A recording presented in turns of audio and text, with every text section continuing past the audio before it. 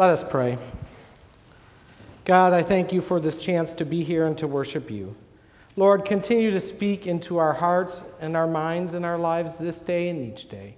May my words be yours. In Jesus' name, amen.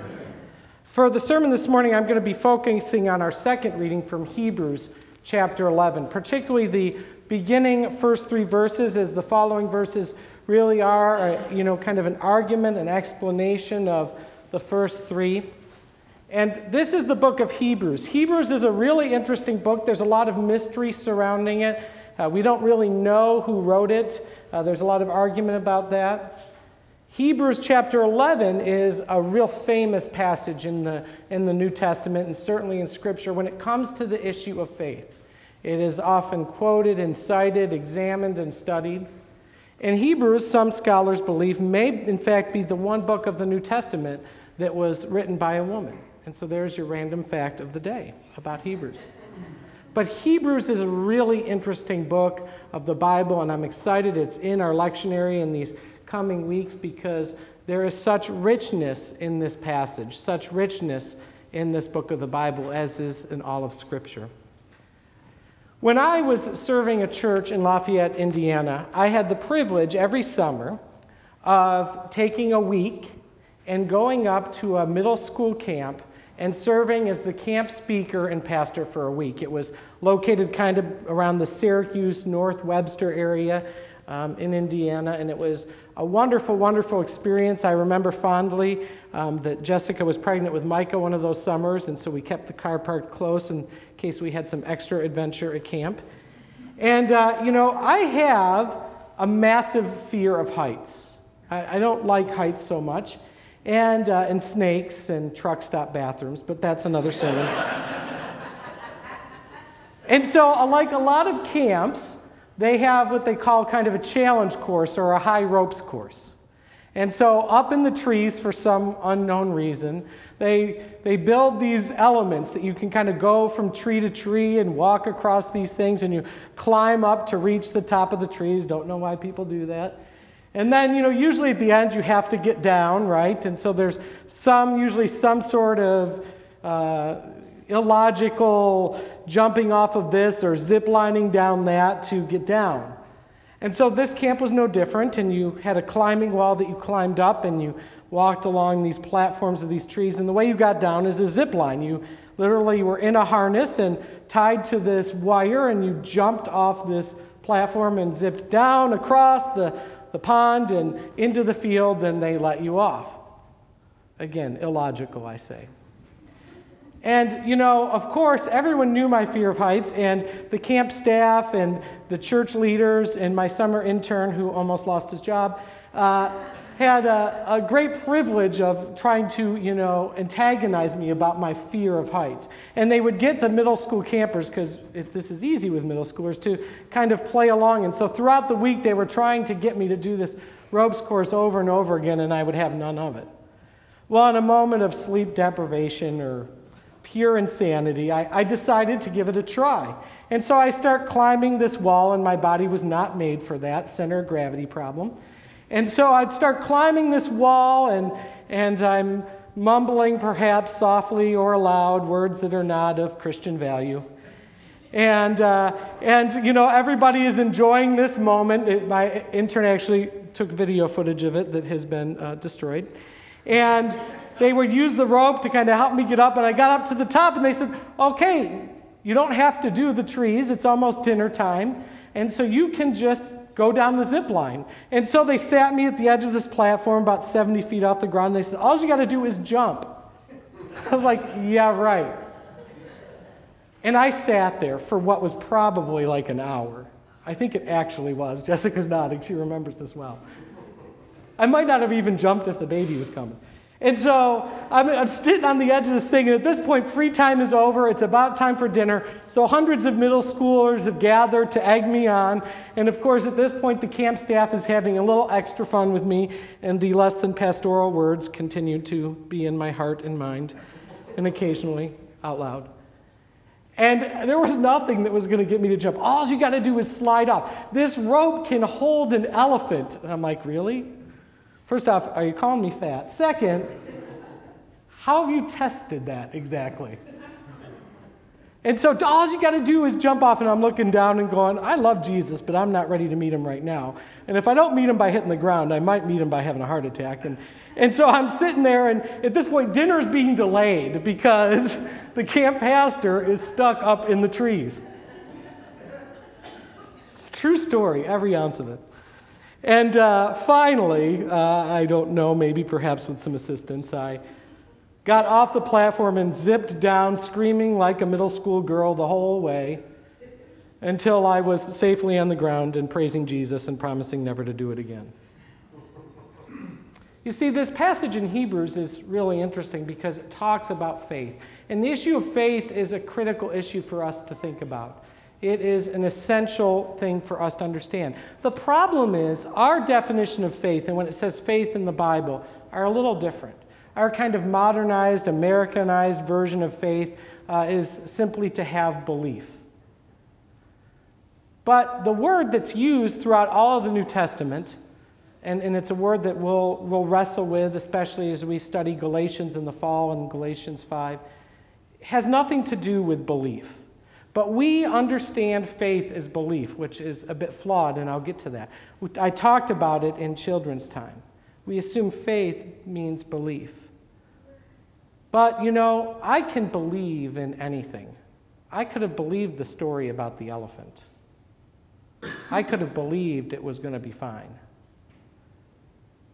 But the action, the true definition of faith, is a bit different. The Apostle Paul tells us that the three greatest things are faith, hope, and love. And the greatest of these is love. And that is most certainly true. But I would argue if love is the most important, then faith is surely a close second. And faith, hope, and love are deeply connected. They're interchangeable, especially in this passage. One supports another. As you struggle with one, you struggle with the others. As you have great depth and strength with one, you're able to have strength with the other too.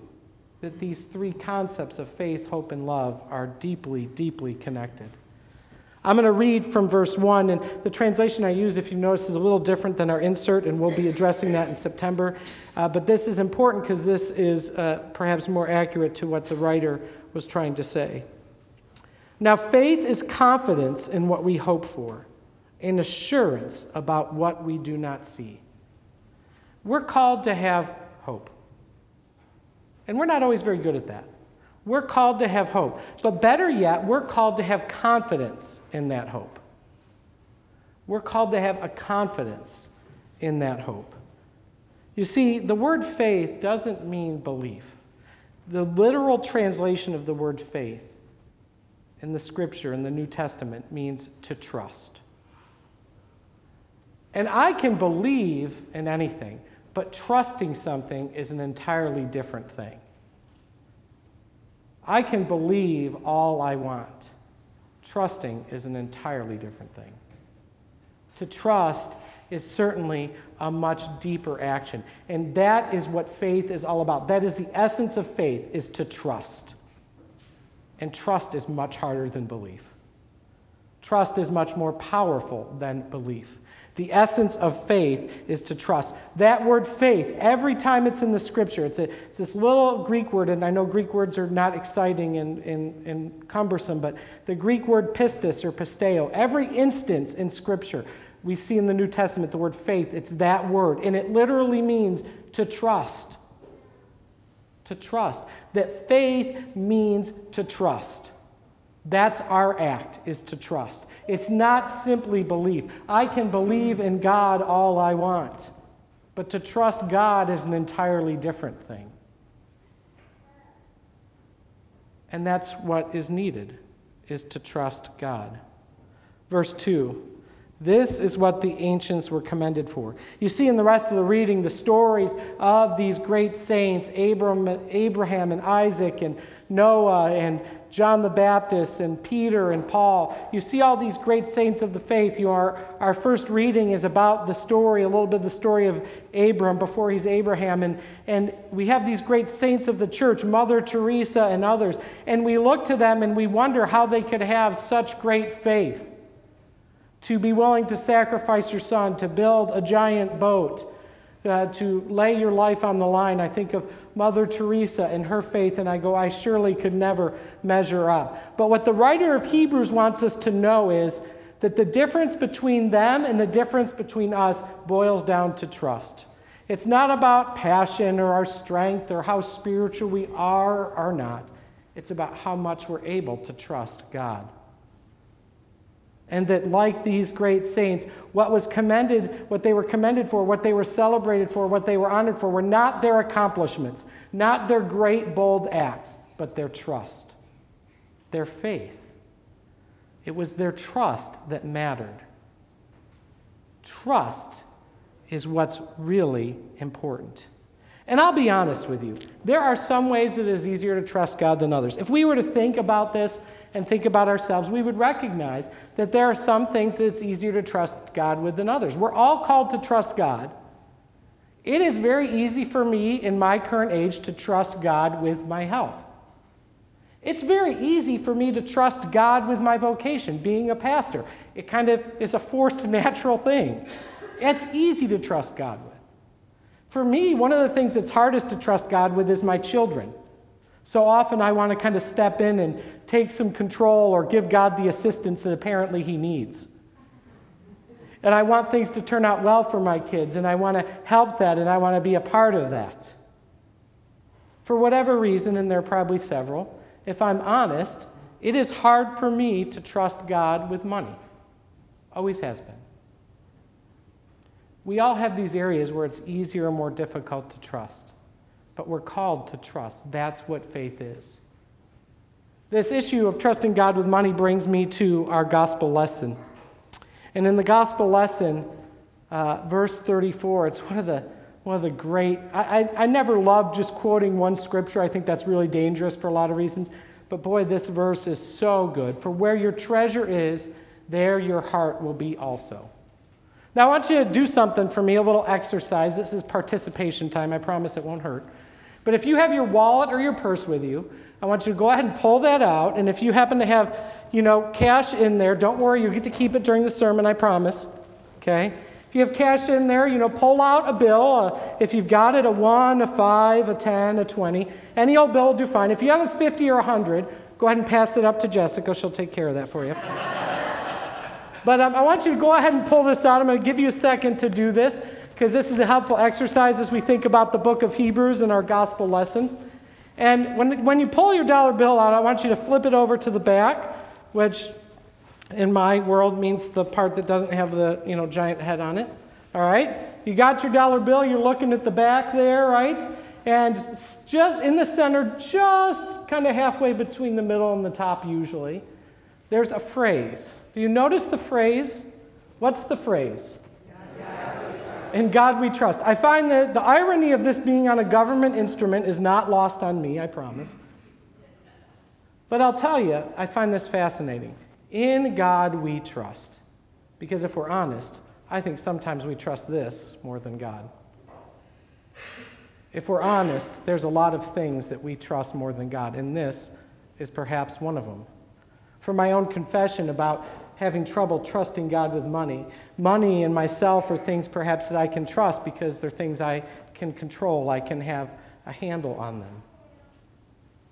But even in this little note, this piece of paper, there's this call to trust God. And so I try to remember that when I pull this out to give it away for some good or unhelpful purpose, whatever it might be. In God we trust. You see, because where our treasure is, there our heart will be also. That which we treasure, that which we trust, says an awful lot about who we are and a lot about our heart. I like to say that God is my greatest priority. My relationship with God is my greatest priority. And then my family, and then my ministry, and all these other things. I love to say it, and I believe it with my whole heart. I believe, right? But honestly, if I look at my actions, I look at my priorities, I look at the way that I spend my time, I look at the things I do, sometimes I notice that maybe it's not that which is most important to me. That maybe those things don't match up. That maybe I don't trust God as much as I think I do. Belief is easy. Trust is difficult. Think about human relationships. trust is a very difficult thing. And there are things that we treasure. Think about the things that are the most important to you, the things that are hard to let go of, the things that you invest the most amount of time and energy into. Those are the things that you treasure. Those are the things that you trust. And the things that we treasure, the things that we trust, tell us an awful lot about our heart. They speak volumes about our heart, about who we are, about what matters to us the most. Jesus craves our trust. God is deeply passionate about our willingness to trust him. If I think about this, I realize that I need a whole lot more faith than I think. I need a whole lot more faith than I realize. And that faith comes not in belief, not in perfection, not in my actions, not in building a boat or being willing to sacrifice a child, but in trusting. That's where my faith grows. That's where I find abundant life. Not in success, not in money, not in the perfect family life. By the way, I don't have that yet. But in trusting God. What is it that I need to trust God more with? What is it that we need to trust God more with? What is it that the church, this church and all churches, need to trust God more with? Because the essence of faith is trust. That's what faith is all about, trust. To trust. That's what it means. It's that simple. The great theologian and writer C.S. Lewis said this: "We trust not because we believe a God may exist, but we trust because we know that this God does exist." It's because of God that we can trust. It's because of God that we can have faith. Trust is our one courageous act. Trust is our one brave action. It is the one thing outside of love that we do. And God takes that trust and does the rest, makes the miraculous happen, makes the simple happen. And it's interesting. The one thing I love about sharing God's word is that when you wrestle with it, it gets at you. That most sermons I preach are really being preached right back at myself. And if I think about my life and when I've trusted God and when I've not, it's so obvious. Why have I missed this? When we made the transition here, we worked really hard to trust God better than we ever have. And it was so simple. Things fell into place more quickly, more easily, more miraculously than I ever could have expected. The difference? Trust. And I look at myself and I look at the scripture and go, why did it take me so long to figure that out? And I'll forget it tomorrow and have to relearn it the next day. We all struggle with trusting God. Where do you struggle with trusting God? Where do you need to learn to trust God more? It's our one great, brave, and courageous act to trust God. One of my favorite authors, in fact, my favorite author who changed my life the most significantly, is a guy by the name of Brennan Manning. And Brennan wrote a lot of great stuff, especially on grace, because I'm one of those people, like a lot of Christians, the power of Lutheran guilt, that maybe struggles to really accept God's grace for themselves. You can believe it, you can dispense it, but it's another thing to accept it yourself. And so he wrote this book called Ruthless Trust. It was one of the best books he ever wrote. I could read it over and over again. He passed away this April. He was just a great saint of the church. And he has this quote about trust that I want to read to you that I want you to hear. It's a complicated quote, so I'm going to read it twice. But I want you to hear these words that he has to say about trust. Trust is our one great act. That's what Jesus is inviting us to. Here's what he says. The splendor of a human heart that trusts it is loved unconditionally by God gives God more pleasure than the Westminster Cathedral, the Sistine Chapel, Beethoven's Ninth Symphony, Van Gogh's sunflowers, the sight of 10,000 butterflies in flight, or the scent of 1,000,000 orchids in bloom. Trust is our gift back to God. And he finds it so enchanting that Jesus died for love of it. Hear these words again. The splendor of a human heart that trusts it is loved unconditionally gives God more pleasure than the Westminster Cathedral, the Sistine Chapel, Beethoven's Ninth Symphony, Van Gogh's sunflowers, the sight of 10,000 butterflies in sight, or the scent of 1,000,000 orchids in bloom. Trust is our gift back to God, and he finds it so enchanting that Jesus died for love of it. God's taking care of all that we have, all that we need. All we need to do is trust. All we need to do is trust. Where do you need to trust God? Where do we need to trust God? There is nothing greater, more powerful, and more bold and more faithful than to trust God. Let us pray. God, we thank you for your word and the way that it challenges us, the way that it causes us to think and to grow.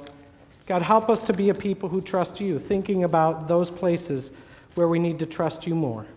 Give us the strength and the courage to have true faith that goes beyond belief but leads to trusting. In Jesus' name, amen.